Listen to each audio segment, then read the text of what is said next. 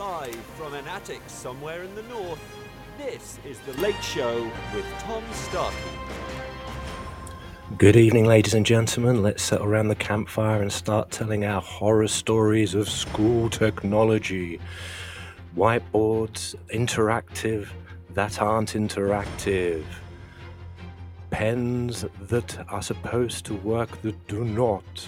And of course, the dreaded lack of batteries. Live from an attic somewhere in the north, this is The Late Show with Tom Starkey. Tune in live at ttradio.org, or to join in the conversation, download the Podbean app and search Teachers Talk Radio. Follow the hashtag TTRadio. Tune in, talk it out with Teachers Talk Radio. Good evening, ladies and gentlemen. I can't do that voice for the whole evening. That'd be absolutely ridiculous. Good evening, ladies and gentlemen. So hello, everybody out there on a Sunday evening. Thank you for tuning in if you're tuning in live. And thank you for listening if you are listening to the recorded podcast at a later date. This is TT Radio, and we are talking about school technology horror stories. Have you ever had a problem with a PC? Have you ever wrestled with a VLE? Tonight we are going to lay it all on the line. We are going to be talking about things that do not work. I'm probably going to get my technologist license revoked for this particular show, but I thought, I like technology, me. I think it's a wonderful thing. I think it's a benefit to everybody. But in schools seem to have an aura that surrounds them that means that any type of technology that enters a school building will immediately seize up, like my legs after a 2K run. So let's have a little look and see at some of the worst cases of implementation of technology in schools, how that might affect school, how that might affect views of technology in general, especially for teachers, and how perhaps we can overcome some of the issues surrounding perhaps not the best of the whole shiny button pressing genre, as it were. Had some really good feedback from people on social media, had some great examples of technology horror stories in schools from many of you. So thank you very much for joining in. I'm going to start with my own. Everybody's got an embarrassing story about computers or about technology in schools. Teachers struggle a lot when it comes to trying to navigate different bits of tech. Not necessarily their fault. Often the case that the tech may be, just possessed by Beelzebub. That's the only explanation I can think of, really, when it comes down to how many things have gone wrong that I've witnessed in schools. PCs, interactive whiteboards. Actually, strangely enough, interactive whiteboards are getting a bit of love on the timeline. I'm surprised because I could never get on with them. I mean, it's very difficult to get on with a piece of equipment that you need to kind of just stab at in general to try to get it to work properly. That thing you had to do where you had to get all four corners. It's like one of those hit exercise things, isn't it? You got to get to the top, get to that corner, get to that corner, get to that corner, and then it will work. Not the thing that you want to be doing at the beginning of your lesson, every single lesson, especially if you were lazy like me and stretching was perhaps not a brilliant idea. So I'll start with my own story. Let us enter the realm of the anecdote. Now, during my first year at school, and I think it's the same for everybody out there. First year teaching is an absolute trial by fire because now, and you're expected to look after these kids and teach them things and keep them alive in general, and you've got a lot on your mind. So I was in a school that had very little funds for technology, so what we used to do is we used to share a laptop trolley across a number of different departments, but that meant that you had to do a kind of supermarket sweep laptop trolley dash to get the laptop trolley from the last class to the next class if you were moving classrooms. And I was a teaching hobo. I never had a home, never even had my own desk. Sounds like a country music song, but it's true. So in a particularly difficult Wednesday afternoon, I ran down the corridor to my wonderful colleague's classroom to borrow the laptop trolley back from her. And she was one of those amazing people that always got the kids to put the laptops in the right slots and charged them as well. Just absolutely miraculous. Absolutely miraculous, that kind of skill to get them to do that. You know, I loved my colleague because I knew that whenever I would take the trolley, all the laptops would be charged, and that kind of information and that kind of thing in your first year, it's absolutely golden. But I was a little bit late. I was rushing around a little bit manic, as has been the case, my entire life. And so I grabbed the laptop trolley and I gave it a big old shove to get to the next room without, of course, checking that the laptop trolley was unplugged from the wall socket. And the gods of chance were laughing at me, and of course it wasn't unplugged. Now, any other day, I'm sure a shove of the extent that I gave the trolley would have dislodged the plug and allowed me to continue on my merry yet manic way. But no, not on that day, not for this poor newly qualified teacher. No, nothing was ever going to be that easy. So the plug was still in the wall. I gave the laptop trolley a shove and went on my merry way. And then what happened was the entire plug and then 2 meters of the wiring behind the wall jumped out of the wall. Oh God, I'm getting chills just thinking about it now. And I basically ended up totaling in this wonderful colleague's classroom, and it was such a mess. There was wool on the floor.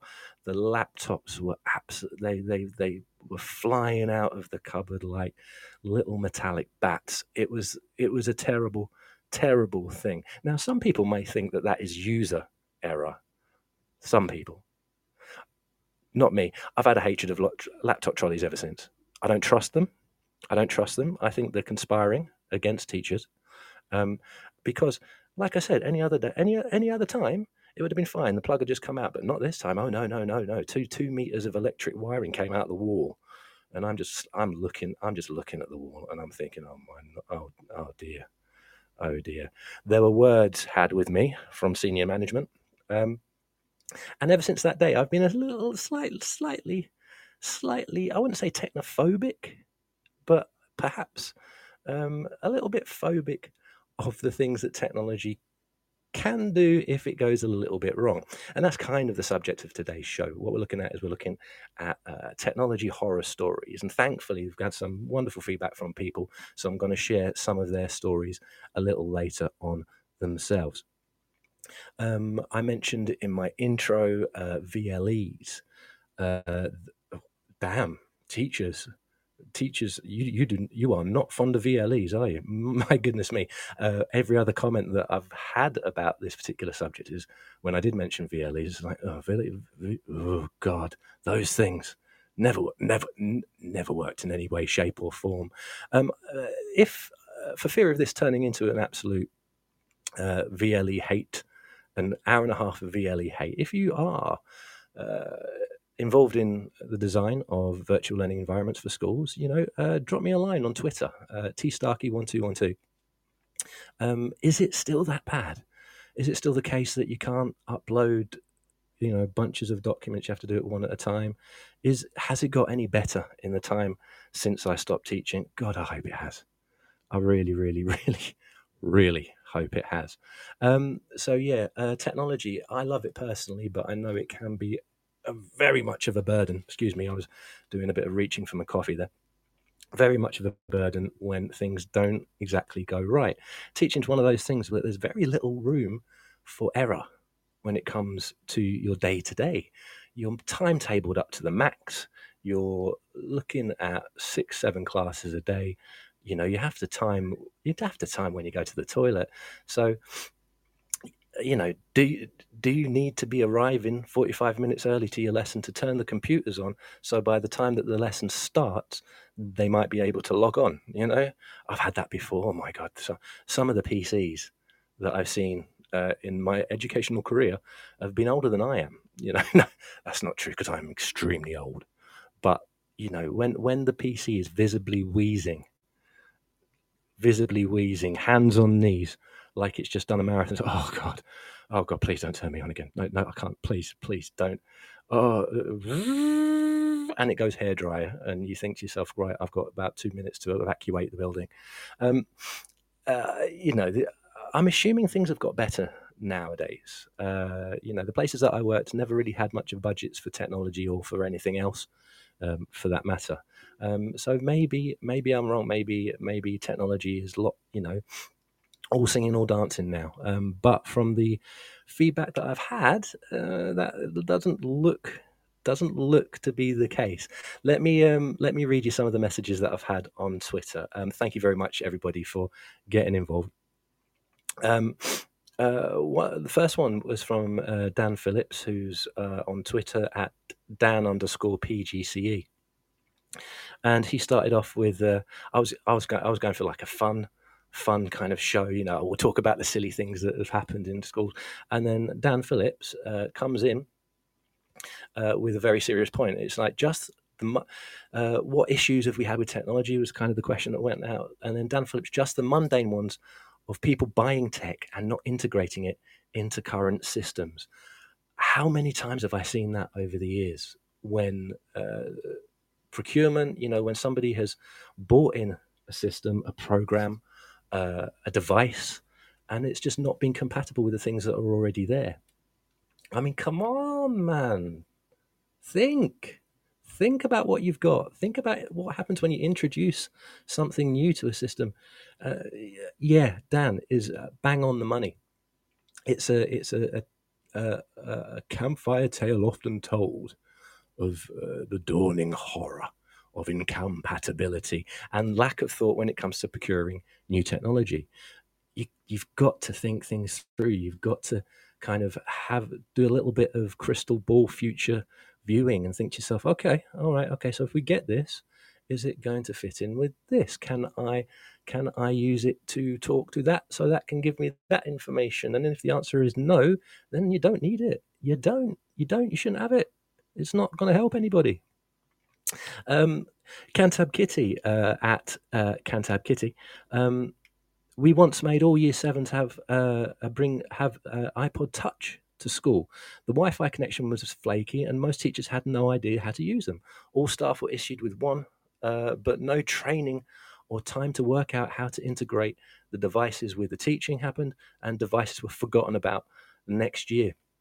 Implementation is so important. That stage where, oh wow, look, there's a new shiny thing, and teachers are like, right, great, what do we do with it? How do we work it? No time, shiny thing, shiny thing. But yes, that's great, it's a shiny thing, but how do you can shiny? It's I don't understand the reasoning. Oh, thank you very much, Kitty, by the way. I don't understand the reasoning behind just getting something in without thinking of the consequences of that procurement, the consequences of buying that. It's like, oh yes, let's get an iPad in, but we use Microsoft. No, let's get an iPad in. I sometimes think it's to do with trends. It's to do with wanting to keep up. It's to do with perhaps a lack of information or a lack of knowledge on behalf of the person who is doing the buying. It's not often that I've been asked when I was a teacher. It wasn't often I was asked about what technology I would like to see in the classroom. It was just often the case that technology just kind of just appeared, or a new program just appeared, and you expected to run with it. And Cantab Kitty makes a very, very good point that without training on a piece of technology, it just might as well be a really, really expensive shiny doorstop. You know what I mean? Absolutely no point. But I don't, like I say, I don't want to be too negative about these things. I think schools, sometimes can be very, very, very difficult places to implement anything. But a little bit of thought that isn't just about how shiny is this screen, a little bit of thought about how it slots into the school. How will it be used? How will it function? Is your Wi-Fi good enough for multiple devices? So yeah, I mean, people actually think about this stuff. It's not just about complaining about technology. We are not Luddites. Is it Luddite? Teachers aren't like teachers aren't these kind of quill and parchment carrying uh, kind of barrier putting uppers of the shiny things. It's just that they understand and have the knowledge about whether something's going to work in a classroom environment. Back to the anecdotes. Here's my second techno horror story. In a college that I used to work with, with the best will in the world and the best intentions, they wanted to reduce energy use. Both because it's a cost-saving device, and of course, the environment. It's supposed to be working with young people primarily. You want to make sure that they've actually got some sort of future. But the great idea was to make sure that all classes, all lighting systems in classrooms were motion detecting lighting systems. So if you moved, the lights turned on. Now the problem was that the classrooms that were chosen to have this particular technology installed were also used for examinations. In the first year of examinations, within 15 minutes, because of course everybody's fairly still sat at tables, not really getting up and going around all that much. And you think about examinations, stressful enough as it is, bit more stressful when the lights go out 15 minutes in. Yeah, that was a fun first year. I like it. Yeah, A levels, GCSEs, boof, lights out. These were rooms with no natural lighting or windows either. So you're talking about going into pitch darkness. When after your second question, it's like, okay, guys, we're having this test. We're just going to make it a little bit more difficult. You won't be able to see anything. Yeah. So technology can be installed with the best of intentions, but sometimes you have to think of the consequences, intended and unintended. So there's a couple of my technological horror stories when it comes to technology in the school environment. Got a couple of others from you good folk out there. Nathan Lesson Copy, a wonderful colleague here at TT Radio.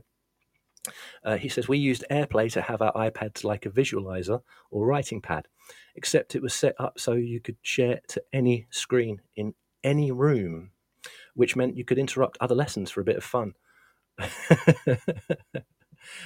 I reckon he's talking about other teachers as well, isn't Nathan? Yeah, he seems the type for a little bit of shenanigans. Yeah, access. How free is your access? How are these things used? Are they going to be used in one place? Will they be able to be accessed across your institution? These questions are not thought about often, and then sometimes the unintended consequences are all sorts of video type shenanigans. So yeah, I mean, I think what happens is I think people are often drawn towards technology as a fix for a certain issue, or to make, in many cases, to make life easier for educators and for institutions themselves. But I think one of the problems is that when people buy in technology, they're not asking ground stuff. They're not saying, okay, so what's going to be useful for you? And it's the case that I say in my own role, I'm always saying, you don't look at the technology first. You look at your environment, you look at the situation first, and then consider the technology. The technology should be working around you, not you working around the technology. I've said that on the show like loads of times. I say it every single session to my students, and it's the same when it comes to technologies in schools. Start with your school. Start with what you need. Don't start with, oh, look at that thing. It's got a red light on it. Let's get 14 of those. Start with the school. Start with what you think you need. Start with, an assessment of what your teachers need, and then go from there. Let's have a look at some of the others. June makes a very good point. June at June_of. Oh, this is a common one. The software needed for exam marking being blocked, and online thesaurus being blocked. Appropriate content. What's the inappropriate content, June? Words. This is this is the thing. This reminds me of another one where I worked in adult education for a while, and we had to do a online digital course about information safeguarding, GDPR stuff. Only we couldn't get on it because of the blocking of certain phrases on the internet. So people blocking their own courses. That was pretty stunning, to be honest. But yeah, I jest. But when it comes to these types of things, they are an annoyance. And what happens is, if the technology isn't thought about or doesn't work, it can lead to kind of just a general mistrust of technology anyway. It means that people don't try anything new because they think about the last time when they did, and it going absolutely, going chest up, as it were. So Esther at Mrs. Right, I'll try that again. Esther, who has a wonderful title, at Mrs. Mathematica. She says, there's a computer room with no natural light and no phone signal, but there was mandatory two-factor authentication to log into emails and register. So she had to leave class to get the text message with the code every single lesson. They've recently remodeled that part of the building, and it's now a cupboard. Brilliant, excellent. I mean, these kind of things, they seem absurd, but they happen so often that something must be up, right? Something. I don't know if it's a lack of thinking, or it's a lack of consideration, or if it's people being dazzled by a really sweet sell. My own horror stories, and I've mentioned this before, but I have been on the other end. I have been part of teams that are selling technology to schools, and sometimes it's the same as any other product. You give it, you give it the hard sell. So are people falling? Are people in education? Are people who are buying things that perhaps may not be the most appropriate? Are they falling for that hard sell? I hope not. I hope not. I hope people in education, I like to give people in education a bit more credit. It doesn't have to be like that scene in Fight Club when they're talking about, can we get that icon in blue? It doesn't have to be like that. Just a bit of thought, and you can get yourself something that is actually really, really useful. So a couple of other comments before we go to my Tom's Tech Tips, and I'll give you a couple of.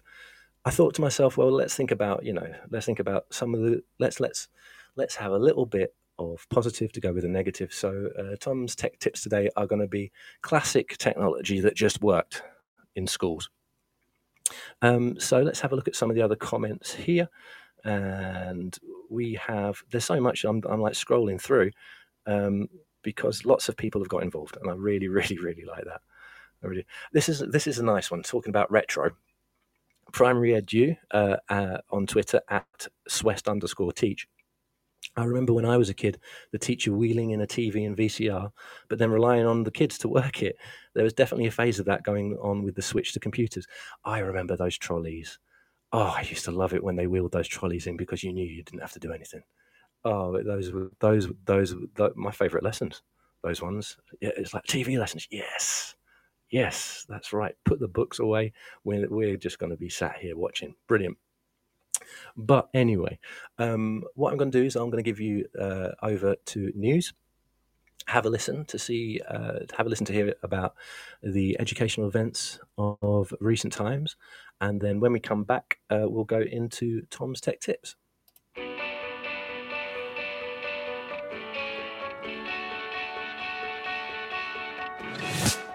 This episode of Teachers Talk Radio has been made possible with support from Witherslack Group, the UK's leading provider of SEN education and care. They're here to support you too through an ever-growing offer of free resources, including webinars, podcasts, articles, and events aimed at supporting teaching professionals like you. Visit their website at www.witherslackgroup.co.uk to find out more. Imagine a world where you were free to focus on sparking curiosity in your students and giving them access to the awe and wonder of learning. A world where you were supported to deliver a truly personalised education to help all your learners achieve their potential. No need to imagine it, because that's exactly what the Oxford Smart Curriculum Service delivers. Seamlessly integrating curriculum, resources, assessment, next steps and professional development, every component of Oxford Smart is connected and working to provide you with a uniquely coherent and responsive service that empowers you and your students with transformational effect. The Oxford Smart Curriculum Service. When everything connects, anything is possible. stevewoods.co.uk for educational support in IT and computer science. Coming up, I'm delivering a number of courses. Learn to Program in Python is a free 1-hour course designed to start you on your way into Python coding. Everything works in a browser, so there's nothing to install beforehand. Join me remotely to learn the basics on Wednesday the 8th of June, 4 o'clock to 5 o'clock. Visit stevewoods.co.uk to start your journey. Are you a state school teacher in England? Why not be a hero this half term and join me for 2 days and receive up to £1,360 in bursary. Terms and conditions apply. Find out more at stevewoods.co.uk.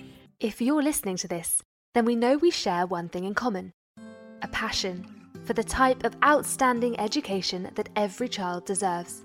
That's what makes us the leading provider of specialist education and care. We need people like you to help us achieve even more. With us, you'll be given all the resources and support you need, offered a clear path to career progression, and be rewarded with some of the best salaries and benefits the industry has to offer.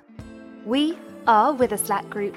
If you'd like to find out more, we'd love to hear from you. Visit www.witherslackgroup.co.uk/careers and be part of our future. This is Teachers Talk Radio, and this is Teachers Talk Radio News with Joe Fox.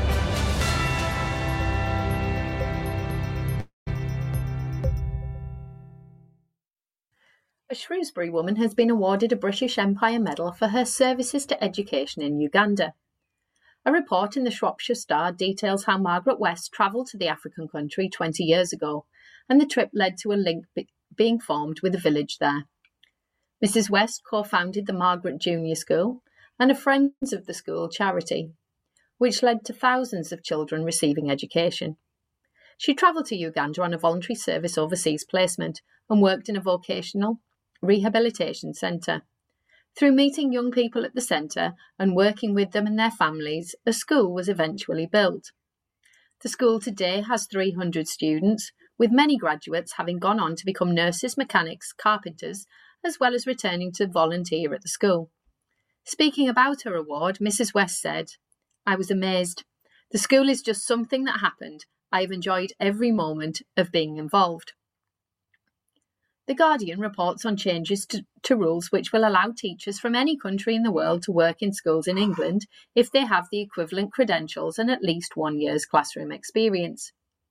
The change will come into force next year and will open up opportunities for teachers from countries beyond the 39 countries currently recognised. Until now, teachers from other countries not on the approved list had to retrain before teaching in English schools. Schools Minister Robin Walker said he wanted England to be the most attractive place in the world to be a teacher. Teachers from other countries will need to have completed teacher training of the same academic standard as in England, be proficient in English, and have a university degree. Head teachers have said the move is a sign of the severe teacher shortages being experienced by schools and colleges, although anything which leads to improvement is to be welcomed. The local government website reports on figures for the number of pupils now eligible for free school meals. According to figures released today, the figure has risen again to nearly 2 million pupils. These figures show that 22.5% of pupils are eligible for free school meals, up from 20.8% in 2021. All regions in England have seen an increase in eligibility from the previous year, although the North East has the highest rate at 29.1%, with the South East having the lowest number at 17.6%. Some of the rise is being attributed to changes in benefit systems, but is likely also linked to the economic impact of the pandemic and the cost of living crisis. This has been your Teachers Talk Radio Weekend News with Joe Fox. This is 2 Minute Tech with Steve Woods, your tech briefing on Teachers Talk Radio. Hello! We all buy a lot of stuff online. It's easier, more convenient, but finding the best price can be difficult. This week, let's talk about comparing prices and are reduced prices really a bargain? Without boring you with the law on price dropping, basically, shops have to have had a product on sale at a higher price for a substantial time in the past 6 months to allow them to claim a price drop. If you research this, you'll see a lot of hits on the 28-day rule. 28 consecutive days being considered a substantial amount of time. If you're shopping on a site like Amazon, for instance, there's a website that'll show you the past sale prices of a product. It's called Camel. That's 3 camels with no spaces. You can even set up a free account to send you a notification when the price drops. If you're shopping elsewhere, there's lots of price comparison sites around to help you find the best price. A simple search for price comparison will give you a huge list. My advice is find one you understand and trust and start saving. Do you have a favourite price comparison website? Why not get in touch at the TT Radio 2022 Twitter feed? Follow us and tell us what you want to know about tech. I'm Steve Woods, and that was 2 Minute Tech. 2 Minute Tech with Steve Woods, your tech briefing on Teachers Talk Radio.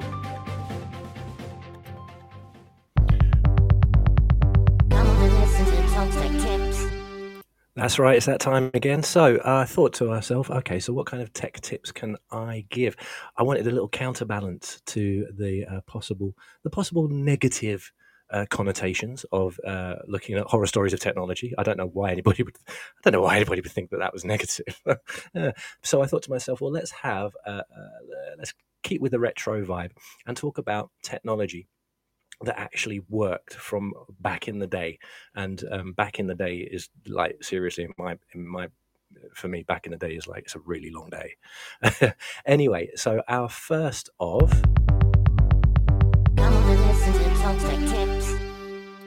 technology that really, really worked in the classroom. My first tech tip is perhaps one of my most favorite pieces of technology ever, really. And it is the Alpha Smart. The Alpha Smart was it was basically a keyboard with a small screen, and it was a word processor, and that was all it did. You had about 4 lines to have a look at the words that you were typing on a very, very massively robust keyboard. These guys really thought about what was going on in the classroom and how many accidents that could happen to technology. So the keyboard, it felt really good, but it was also hugely robust, could take a fair few knocks. And what you did is you tapped out any work that you were doing, and at the end of it, you could plug the keyboard into a computer, open up a Word document, and it would just type out what you'd written into a Word document. Distraction-free. You didn't have to keep opening different windows online, all that kind of stuff. In fact, you didn't even have to use Wi-Fi. Oh my goodness me, we are going back, aren't we? Oh, non-Wi-Fi related technology, wonderful stuff. But it was a great way of having kids to learn keyboard skills, typing skills. And in fact, these things are about 20, 25 years old now, but they've found a new lease of life when it comes to communities of writers who are looking for a distraction-free writing device that they can take with you. Other great features for those of us that think about charging various pieces of equipment in the classroom and think about the problems that have caused, namely pulling out 2 meters of electrical wiring because you're going too fast on the day-to-day teaching. It took 3 to 4, I think, AA batteries. You whack those in, and you could get around about 100 hours of 100 hours of use. 100 hours of use. Think about that in comparison to a modern smartphone. Yep, and 3 AA batteries, you could take it with you anywhere you wanted, whack it in the bag. But, just, think about that battery life now. That'd be absolutely incredible.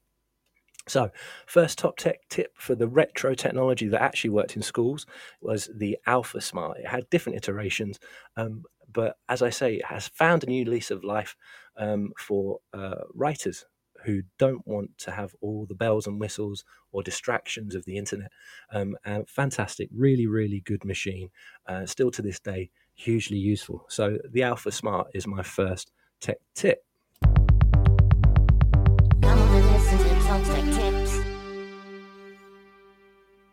Next up is another fairly simple single-use device called the Busby camera.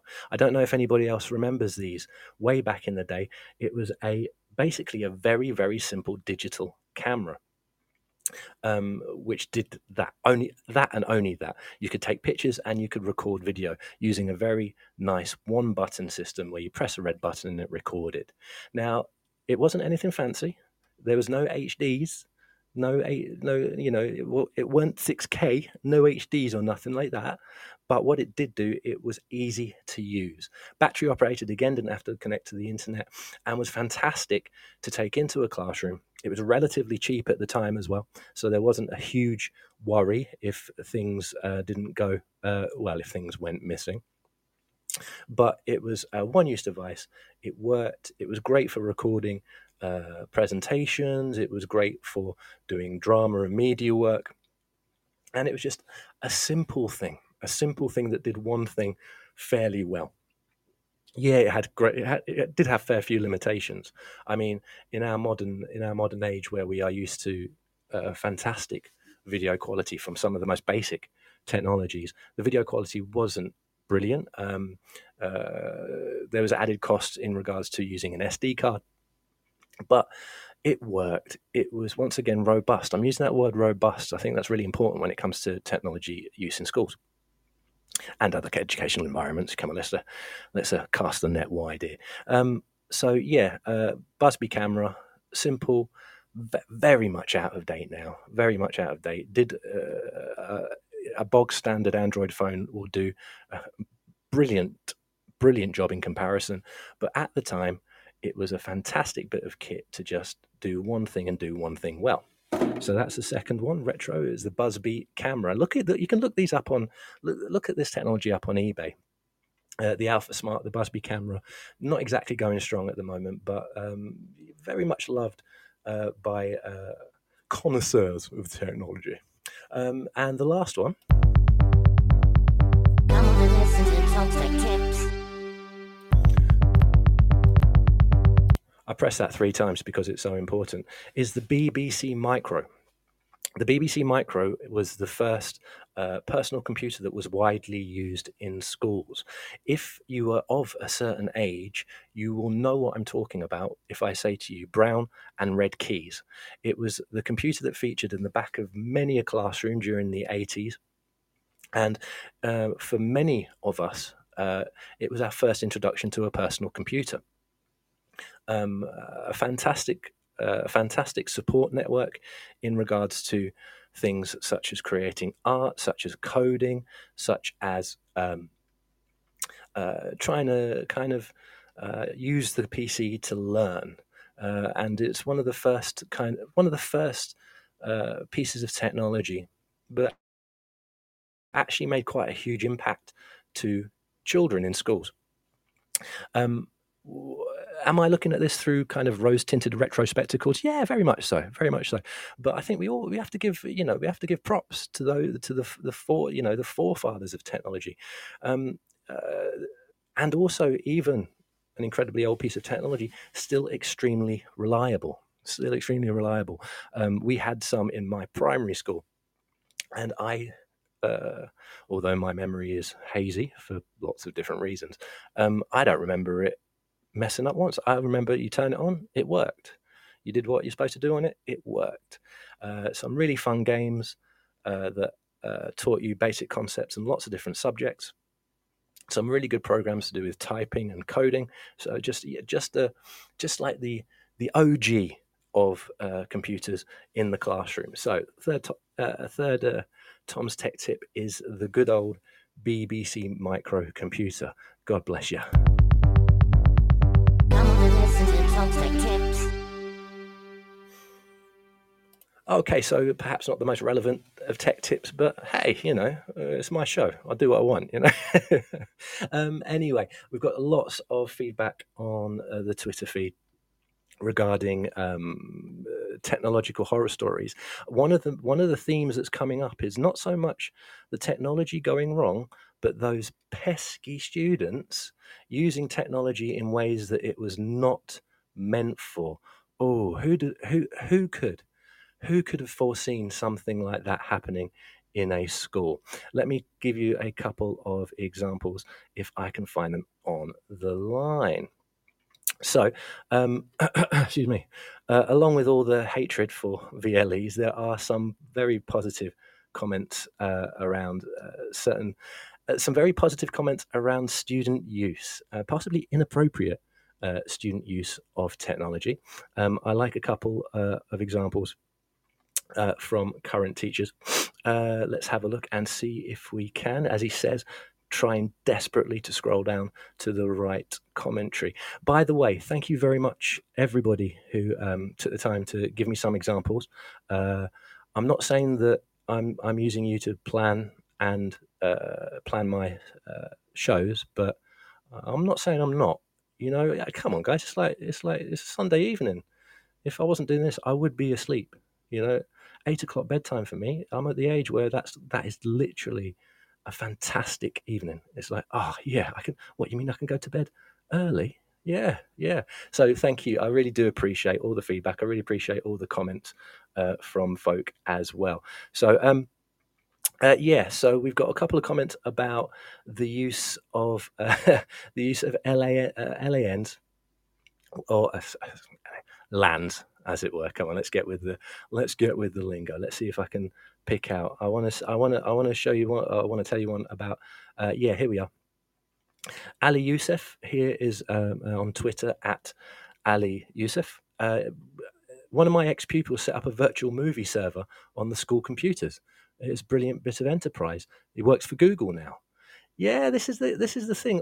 As annoying as some of this stuff is, these things, student misuse, can sometimes be very, very impressive. For instance, Dan Phillips again. Another favourite was less a tech fail and more an example of student ingenuity, where they created a LAN network and played Quake whilst working in different classrooms.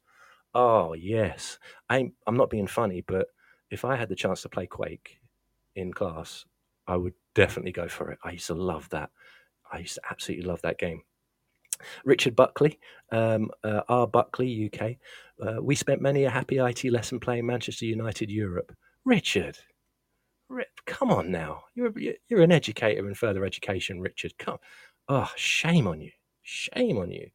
So when it comes to technology, what is often lost is the fact that you're going to be using technology in an environment with lots and lots of children.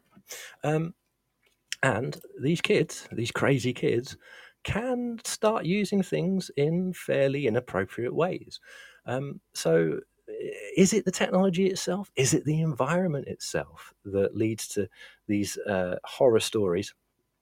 I mean, you can say, oh, well, the students need to be better behaved, or you can say the students need to not do that, but we all know that they will, so why is there the opportunity?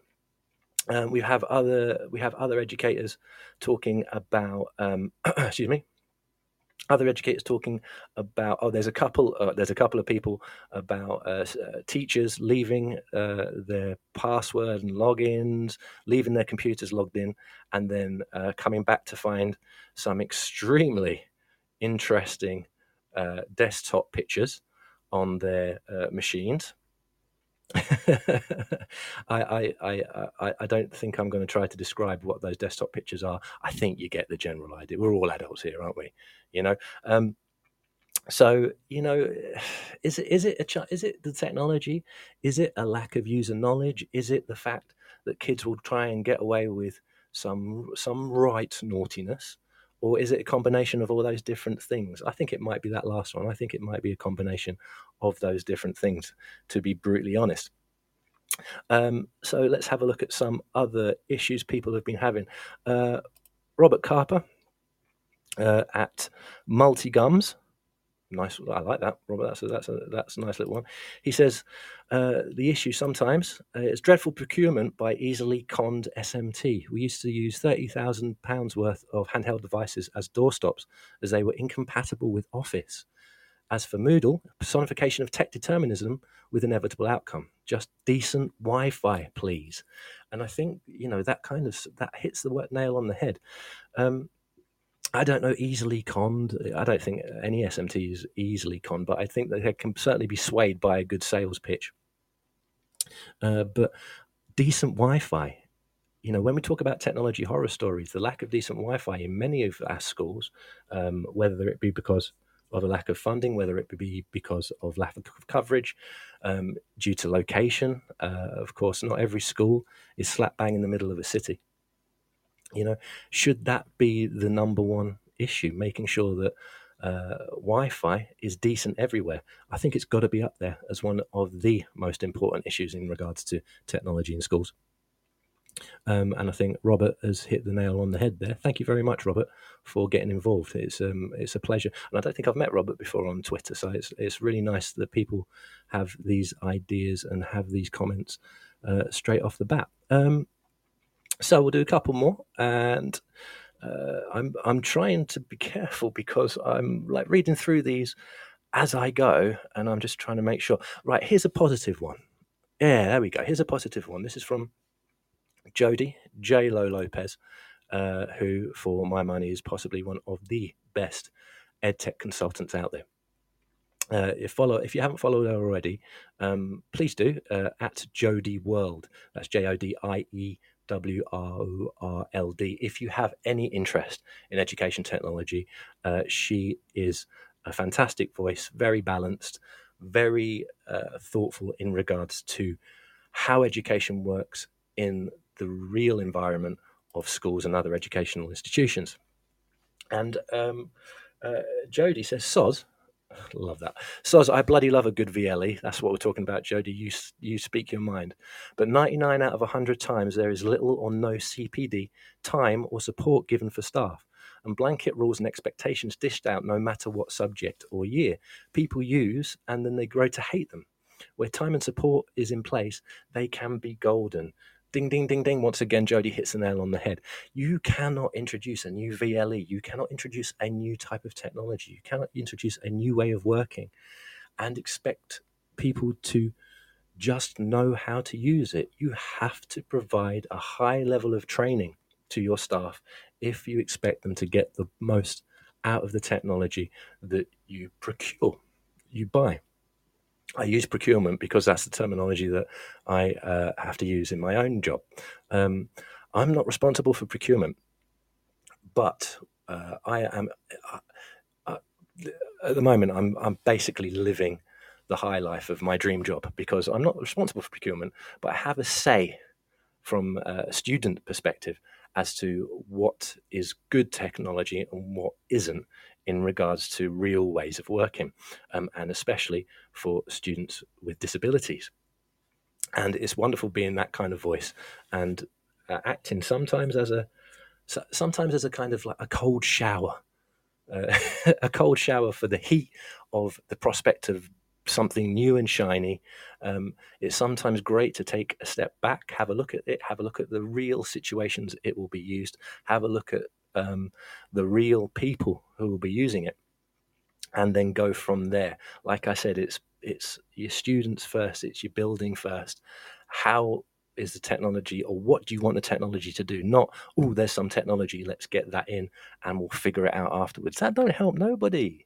That means that you're waiting an hour and a half for the PC to warm up. It means that you won't be able to use a certain thing because the Wi-Fi isn't powerful enough. These types of things are headaches to teachers, absolute headaches.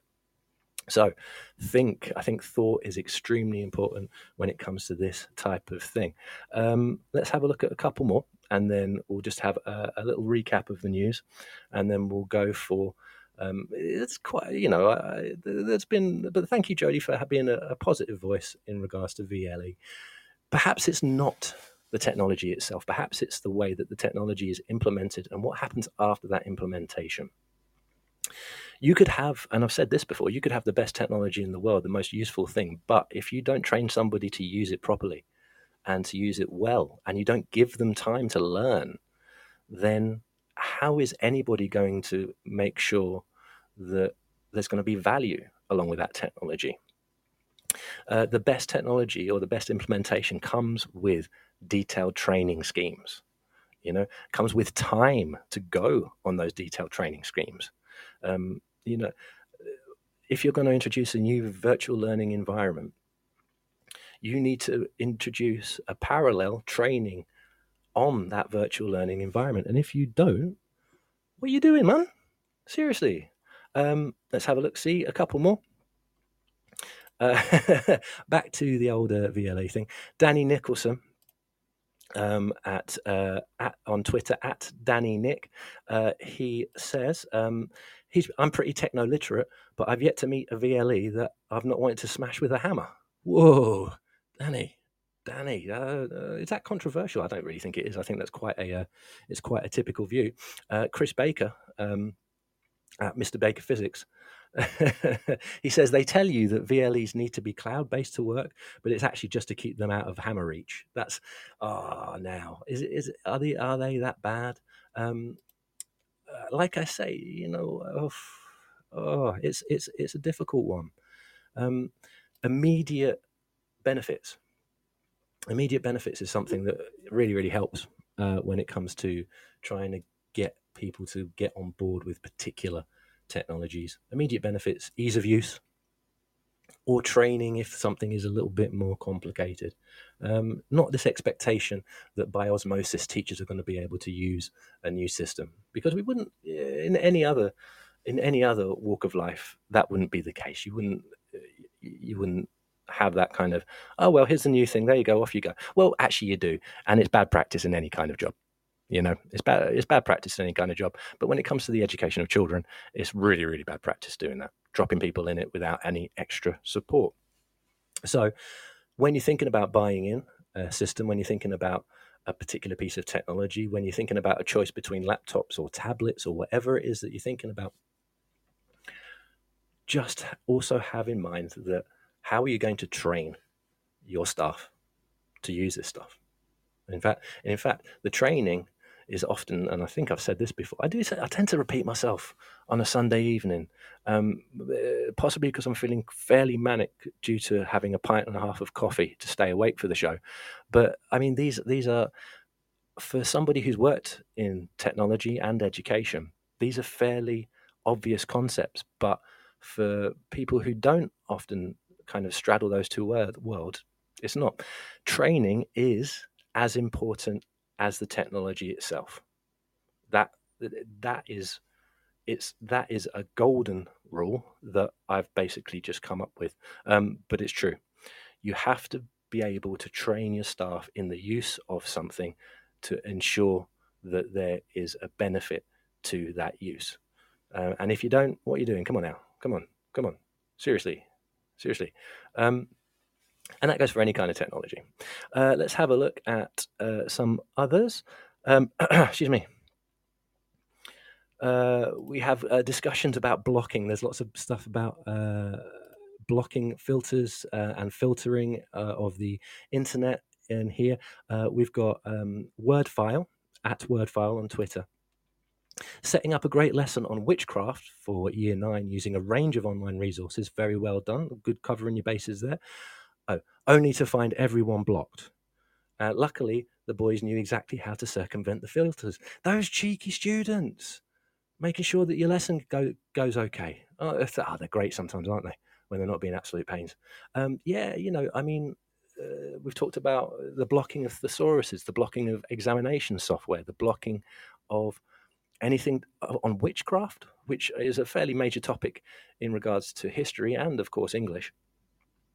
So these technological horror stories that people have, it's often the case of because of people trying to restrict certain things and ensuring that through that restriction that students are kept on track, maybe.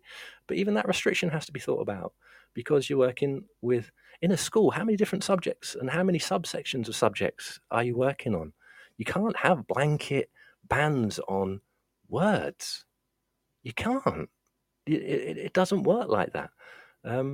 You can't have blanket bans on sites that might look a little bit dodgy.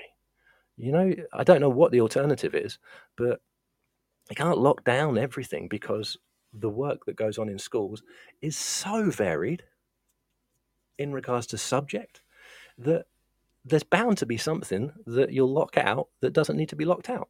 That's what I reckon anyway. Does that mean it should be an internet free-for-all? Probably not. Probably not. But once again, it's about thought. If you are going to block certain websites, which ones are you going to do and why?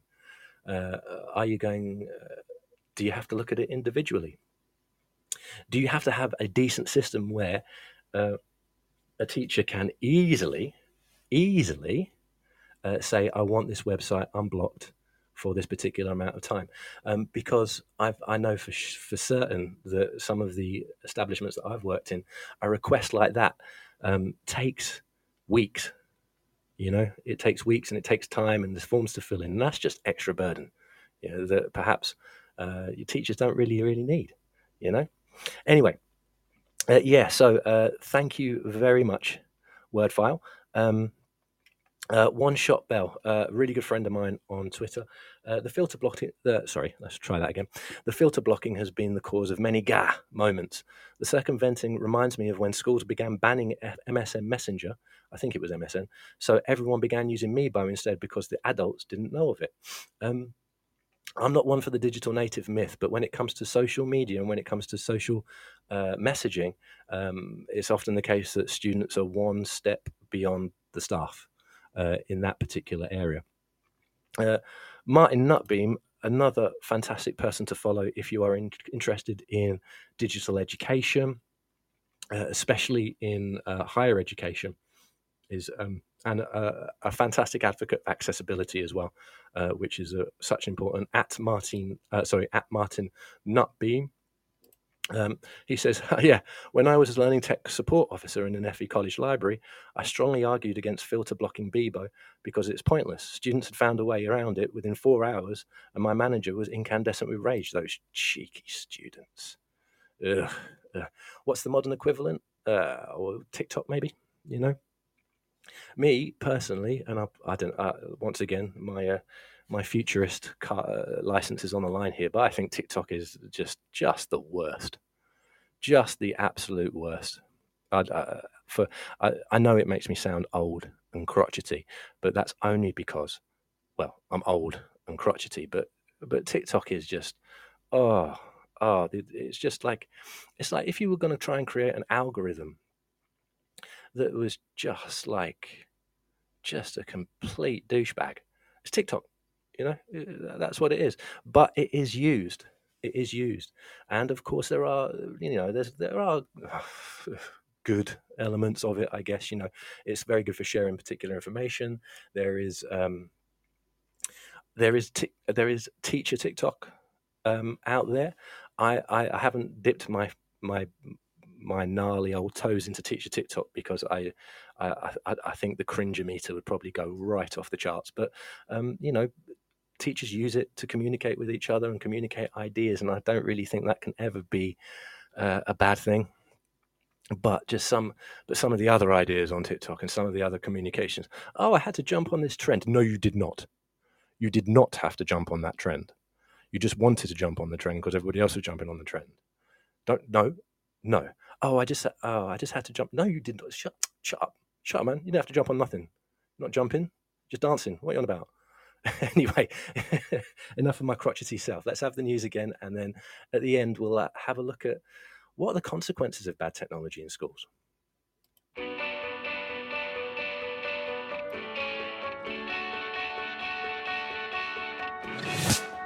This episode of Teachers Talk Radio has been made possible with support from Witherslack Group, the UK's leading provider of SEN education and care.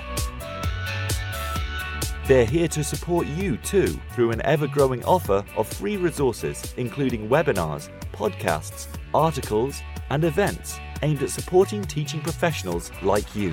Visit their website at www.witherslackgroup.co.uk to find out more. Imagine a world where you were free to focus on sparking curiosity in your students and giving them access to the awe and wonder of learning. A world where you were supported to deliver a truly personalised education to help all your learners achieve their potential. No need to imagine it, because that's exactly what the Oxford Smart Curriculum Service delivers. Seamlessly integrating curriculum, resources, assessment, next steps and professional development, every component of Oxford Smart is connected and working to provide you with a uniquely coherent and responsive service that empowers you and your students with transformational effect. The Oxford Smart Curriculum Service. When everything connects, anything is possible. stevewoods.co.uk for educational support in IT and computer science. Coming up, I'm delivering a number of courses. Learn to Program in Python is a free 1-hour course designed to start you on your way into Python coding. Everything works in a browser, so there's nothing to install beforehand. Join me remotely to learn the basics on Wednesday the 8th of June, 4 o'clock to 5 o'clock. Visit stevewoods.co.uk to start your journey. Are you a state school teacher in England? Why not be a hero this half term and join me for 2 days and receive up to £1,360 in bursary. Terms and conditions apply. Find out more at stevewoods.co.uk. If you're listening to this, then we know we share one thing in common: a passion for the type of outstanding education that every child deserves. That's what makes us the leading provider of specialist education and care. We need people like you to help us achieve even more. With us, you'll be given all the resources and support you need, offered a clear path to career progression, and be rewarded with some of the best salaries and benefits the industry has to offer. We are Witherslack Group. If you'd like to find out more, we'd love to hear from you. Visit www.witherslackgroup.co.uk/careers and be part of our future. This is Teachers Talk Radio, and this is Teachers Talk Radio News with Joe Fox.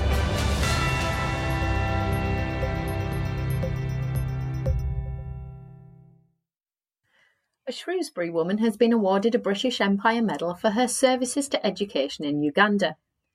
A report in the Shropshire Star details how Margaret West travelled to the African country 20 years ago, and the trip led to a link being formed with a village there. Mrs. West co-founded the Margaret Junior School and a Friends of the School charity, which led to thousands of children receiving education. She travelled to Uganda on a voluntary service overseas placement and worked in a vocational rehabilitation centre. Through meeting young people at the centre and working with them and their families, a school was eventually built. The school today has 300 students, with many graduates having gone on to become nurses, mechanics, carpenters, as well as returning to volunteer at the school. Speaking about her award, Mrs. West said, "I was amazed. The school is just something that happened. I have enjoyed every moment of being involved." The Guardian reports on changes to rules which will allow teachers from any country in the world to work in schools in England if they have the equivalent credentials and at least 1 year's classroom experience. The change will come into force next year and will open up opportunities for teachers from countries beyond the 39 countries currently recognised. Until now, teachers from other countries not on the approved list had to retrain before teaching in English schools. Schools Minister Robin Walker said he wanted England to be the most attractive place in the world to be a teacher. Teachers from other countries will need to have completed teacher training of the same academic standard as in England, be proficient in English, and have a university degree. Head teachers have said the move is a sign of the severe teacher shortages being experienced by schools and colleges, although anything which leads to improvement is to be welcomed. The local government website reports on figures for the number of pupils now eligible for free school meals. According to figures released today, the figure has risen again to nearly 2 million pupils. These figures show that 22.5% of pupils are eligible for free school meals, up from 20.8% in 2021. All regions in England have seen an increase in eligibility from the previous year, although the North East has the highest rate at 29.1%, with the South East having the lowest number at 17.6%. Some of the rise is being attributed to changes in benefit systems, but is likely also linked to the economic impact of the pandemic and the cost of living crisis. This has been your Teachers Talk Radio Weekend News with Joe Fox. This is 2 Minute Tech with Steve Woods, your tech briefing on Teachers Talk Radio. Hello! We all buy a lot of stuff online. It's easier, more convenient, but finding the best price can be difficult. This week, let's talk about comparing prices and are reduced prices really a bargain? Without boring you with the law on price dropping, basically, shops have to have had a product on sale at a higher price for a substantial time in the past 6 months to allow them to claim a price drop. If you research this, you'll see a lot of hits on the 28-day rule. 28 consecutive days being considered a substantial amount of time. If you're shopping on a site like Amazon, for instance, there's a website that'll show you the past sale prices of a product. It's called Camel.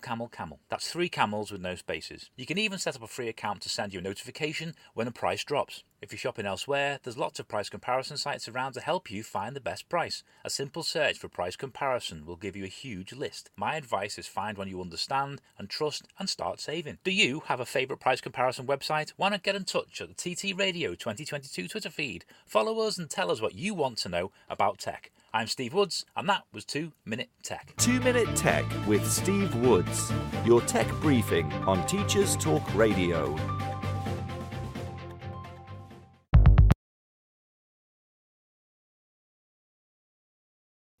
So if we think about the things, these terrible horror stories of technology in schools, you know, we have me ripping wires out of walls, we have the lights going off during an exam, we have blockers blocking actual useful material for learning, we have VLEs that perhaps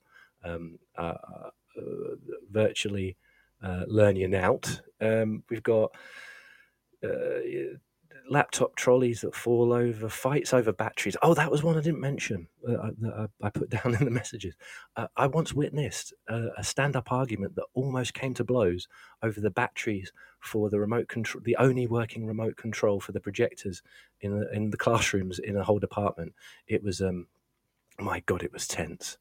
It was so tense. You know when you're thinking, should I step in here? You know, because it looks like murder will be done. But yeah, a couple of members of staff, a couple of colleagues, some choice language was thrown around about batteries and the thieving of batteries, and that was just crazy. That was just crazy. You know, technology meaning that teachers come to blows. That was definitely a high point in my watching that in my career. You may think, oh, that's terrible, you know, but I was a bit bored at the time, so I was kind of stirring it up. He's like, yeah, he swapped the batteries out. Yeah, he swapped them out for some Asda own brand. Yeah, and he took your Duracell. Yeah. Go on. But yeah, you know, these things. Surprised by the love for interactive whiteboards as well. Interactive whiteboards seemed to kind of turn up overnight in many schools, and were not particularly utilised extremely well in lots of cases. And I think that's what has been mentioned before by a fair few people out there making comments, and that's about the lack of training. The lack of training and the lack of thought as to are these things useful, and if they're useful, how can we ensure that people use them so that they give benefits to both teachers and students. I don't think that happened. I think what happened was that what you were faced with another layer of another layer of technology that you had to negotiate to get to the teaching and the learning. And I think because of that, I think that not so much universally hated as I've realized with some of the comments, but it meant just another barrier between you and your job, which sometimes that's who needs more barriers in teaching. Let's just go a couple more comments. Just before I do my serious wrap up bit, I like to do kind of like the midnight caller, wrapping up. Hi, and we've talked about this, and now this is the serious. So I like to do that, just to end the show on a downer. That's what I like to do. End the show on a downer, getting you ready for Monday morning. But TVS at Flying Flingo says, we spent a whole academic year moving absolutely everything onto a VLE. I can't even express the hours we all spent on this. Come September, it was launched and was abandoned by October, when it transpired it was riddled with massive issues. You could make a little cartoon on it, though. You see, this is the thing. I mean, if you're going to buy a product, you have to make sure that it will work. You have trial the product. Think about how it's going to be used. Think about how many people are going to be using it. If it's going to be used by students, think about how they may use it inappropriately. It takes a lot of thought. It's not just about the technology. It's about the thought, the environment, the people. And I'm not too sure that that's always considered, because you see something shiny and you think, ooh. I mean, I do it. I do it all the time. I'm forever reviewing technology and forever looking at different ways of doing things, and I think to myself, "Oh, wow, that's very impressive. Oh, I like that robot that can simultaneously make you dinner and do mathematical equations." But then you think to yourself, "Okay, what is the use of this thing? How is this going to look in real terms with staff and students?" And I think if a bit more of that was going on, then there'd be maybe a few less of these horror stories about wasted time, wasted effort, the kind of agitation sometimes, the ill thought out implementation of technology can often cause. And as I said at the top of the show, if you are in a high stress environment with very little time anyway, the lack of thought about implementation of technology can be an absolute killer. It really can. It can lead to it can lead to lost learning. It can lead to spikes in anxiety. It can lead to all sorts of negative unintended consequences that you really don't need in what is already a high pressure, incredibly important job. But yeah, so I think when it comes to technology, you've got to get it right. You've got to get it right. How you get it right is something that school leaders in particular have to think about. So when we talk about implementing technology and procurement and buying technology in, so it's about thought, it's about thinking about how this technology will integrate with other technology that it needs to integrate, whether it will or not. There's so many, just going down the timeline of people commenting, there's so many comments about how newly introduced technology meant that it didn't integrate with the technology that was already in the school, and therefore time's lost, and you had to try and adapt it and doing all this.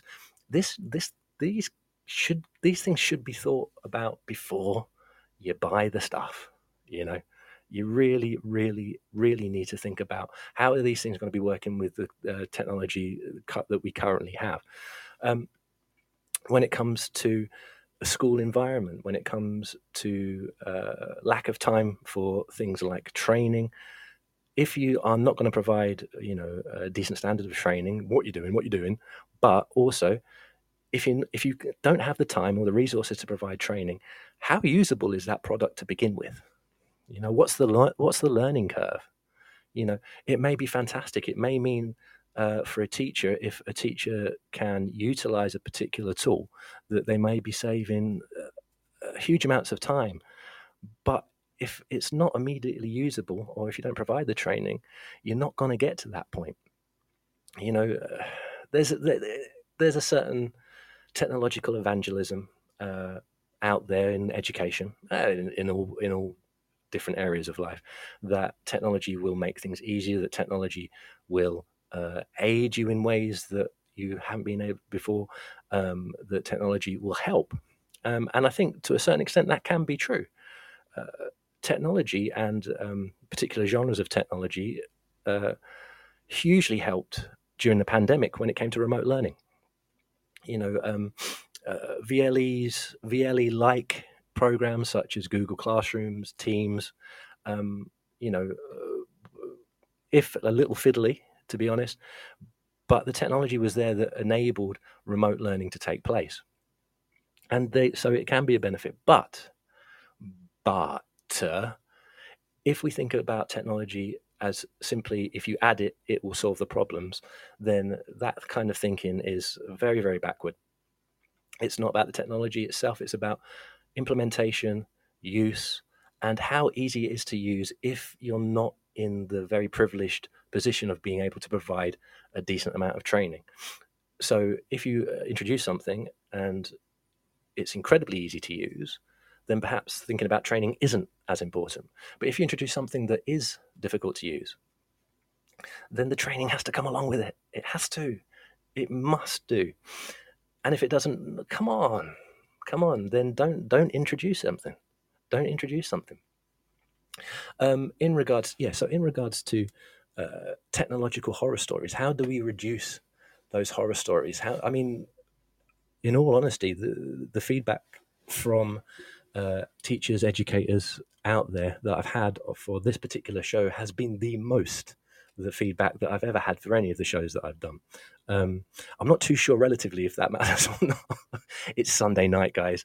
Not everybody wants to engage in teacher talk on a Sunday evening before you all get back at it on Monday morning. But the technological horror story show has had the most feedback from educators, and that in itself is really kind of sad. It's really kind of sad. It shouldn't be the most recognizable thing. It shouldn't be the thing that's, oh yeah, no, I remember the time when this happened. I remember the time when this happened. To be honest, me pulling wires out the wall, that was me. That was on me. That wasn't really. I'll give trolleys their due. That wasn't the trolley's fault. That was my fault. But of course, I was working in a high pressure environment where I can't make, sensible decisions sometimes, all the time. But a lot of the issues that people have talked about, the many people who have talked about this have got involved, and thank you very much for sharing, guys. It's too common. It's too common. Technology is supposed to help. It's not supposed to hinder. So why is it that the feedback on this show about technological horror stories has possibly been... No, it has been. I've had the most feedback. And I'm assuming that I've had the most feedback because it's been the most relatable subject. Why is it relatable? It shouldn't be relatable. It should be... what would be perfect? It would be me doing, let's do a show about technological horror stories, and then and teachers going, oh, no, that doesn't make any... No, we don't really have any problems. That's how it should be, perfect world. But technological problems being hugely relatable to lots and lots of different teachers and educators, that's not good. That's not good. So what can we do? He says, technological issues, he says, punching the microphone accidentally. Sorry about that. What can we do to try to lessen these issues? And I think lots of people have come up with some really, really good ideas. Jodie Weld hit the nail on the head. It's about training. If VLEs aren't inherently good or bad, it's about the support that you offer staff to come to terms with the technology that you implement. And that's not necessarily kind of, techno, shiny, sexy, wow, look at this thing. It's another form of professional development that seems to be quite overlooked. So if we think about it, let's not. I'm not going to send you off onto your week on a down. Let's come up with some solutions. Let's go. I'm going to go manager speak. Bring me solutions, ladies and gentlemen. Bring me solutions, not problems. That's always said by people who can't deal with problems, I think. But anyway, let's think about solutions. To lessen these stories of technological horror in schools, educational establishments, institutions, training has to be key. Time for training has to be thought about. Procurement systems have to be thought about. I can see your eyes glazing over. Yeah, this isn't sexy, but you have to have a decent procurement system. You have to be able, before you buy something beautiful and shiny, lots of buttons, and the robot, does the maths as well as making your dinner. Before you do that, you have to have a system that looks at the benefits of that particular technology. If you want to bring tablets in to your school, what tablet are you going to bring in? Why are you going to bring in that particular piece of equipment? Can your infrastructure within the school handle that particular piece of equipment? Can the students handle that particular piece of equipment? What's the learning curve like? How long is it going to take students and staff to be fully confident in using this piece of technology, this VLE, this lighting system in my case? What is, and do it seriously. Just as an aside, to go back to my drum that I like to bang on about every single time, is access going to be equitable for everybody? Are there going to be certain students who will be disadvantaged by the introduction of this technology? Does everybody have equal access to the technology that you are introducing?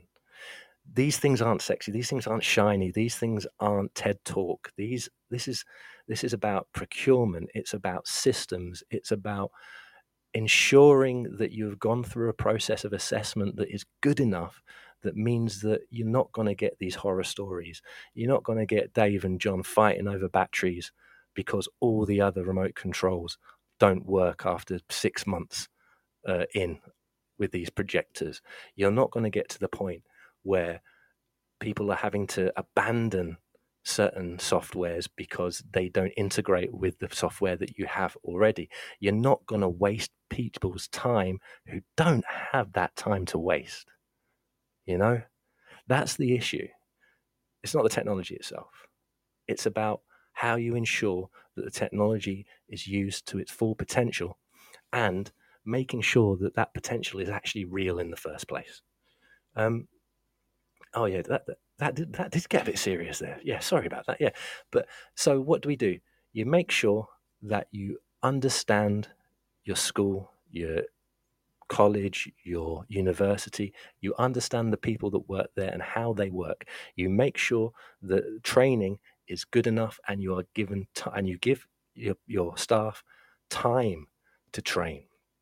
Not like the overnight interactive whiteboard invasion, where people who were perfectly happy with a pen and a whiteboard now had to press 4 buttons and then do the HIIT workout, trying to get to the corners of the screen to make sure that it works. What's going to be useful? How is it going to be useful? And how is it going to be useful in your particular environment? You've got to check. Steve Woods has just come up on the Sunday Late Show Podbean live feed. He says, couldn't agree more. Check with your technicians before buying anything. It's true. I'd go even further. Check with the staff who will be using the technology. Are they part of your procurement process? The teachers that are going to be using this thing every single day, have they been involved? Have they tested the equipment? The students. So you're going to give your students some brand new sparkly thing. Have you given them a trial run to see how they use it, to see if it works or not? Half the issues, more than half, I'm basically making up numbers, to be honest, but factual knowledge was never really my thing. All of these things, all these issues, these technological horror stories, it's about a lack of thought in regards to environment and people. I think that's the issue. That's the takeaway. If there is an objective, if I'd have put an objective on the board for this particular show, that's it there. It's not necessarily about the technology itself. It's about the implementation and the checks that you do before the technology is in your building. Because if you do it the other way around, then you are going to lose, your staff are going to lose patience. You are not going to see the uptake that you need. You're not going to get value, whether it be monetary or learning value or teaching value or any kind of value, if you do things retroactively, if you buy things in and then try and fix the problems as they come up. Think about the problems first. Think about how your students are going to use things. Think about how staff are going to use things. Think about what are going to be the pitfalls. And sometimes that's quite difficult to go and sometimes that's quite difficult to do, because if you think about these things, it kind of takes the shine away from the shininess.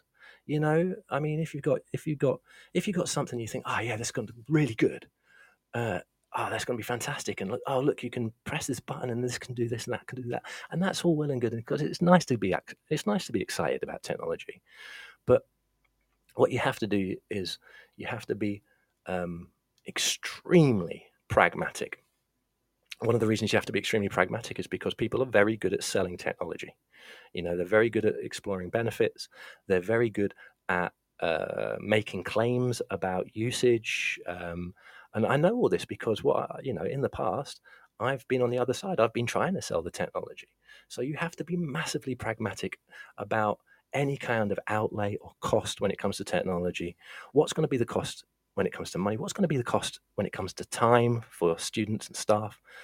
How long is it going to be useful for? Because these things do have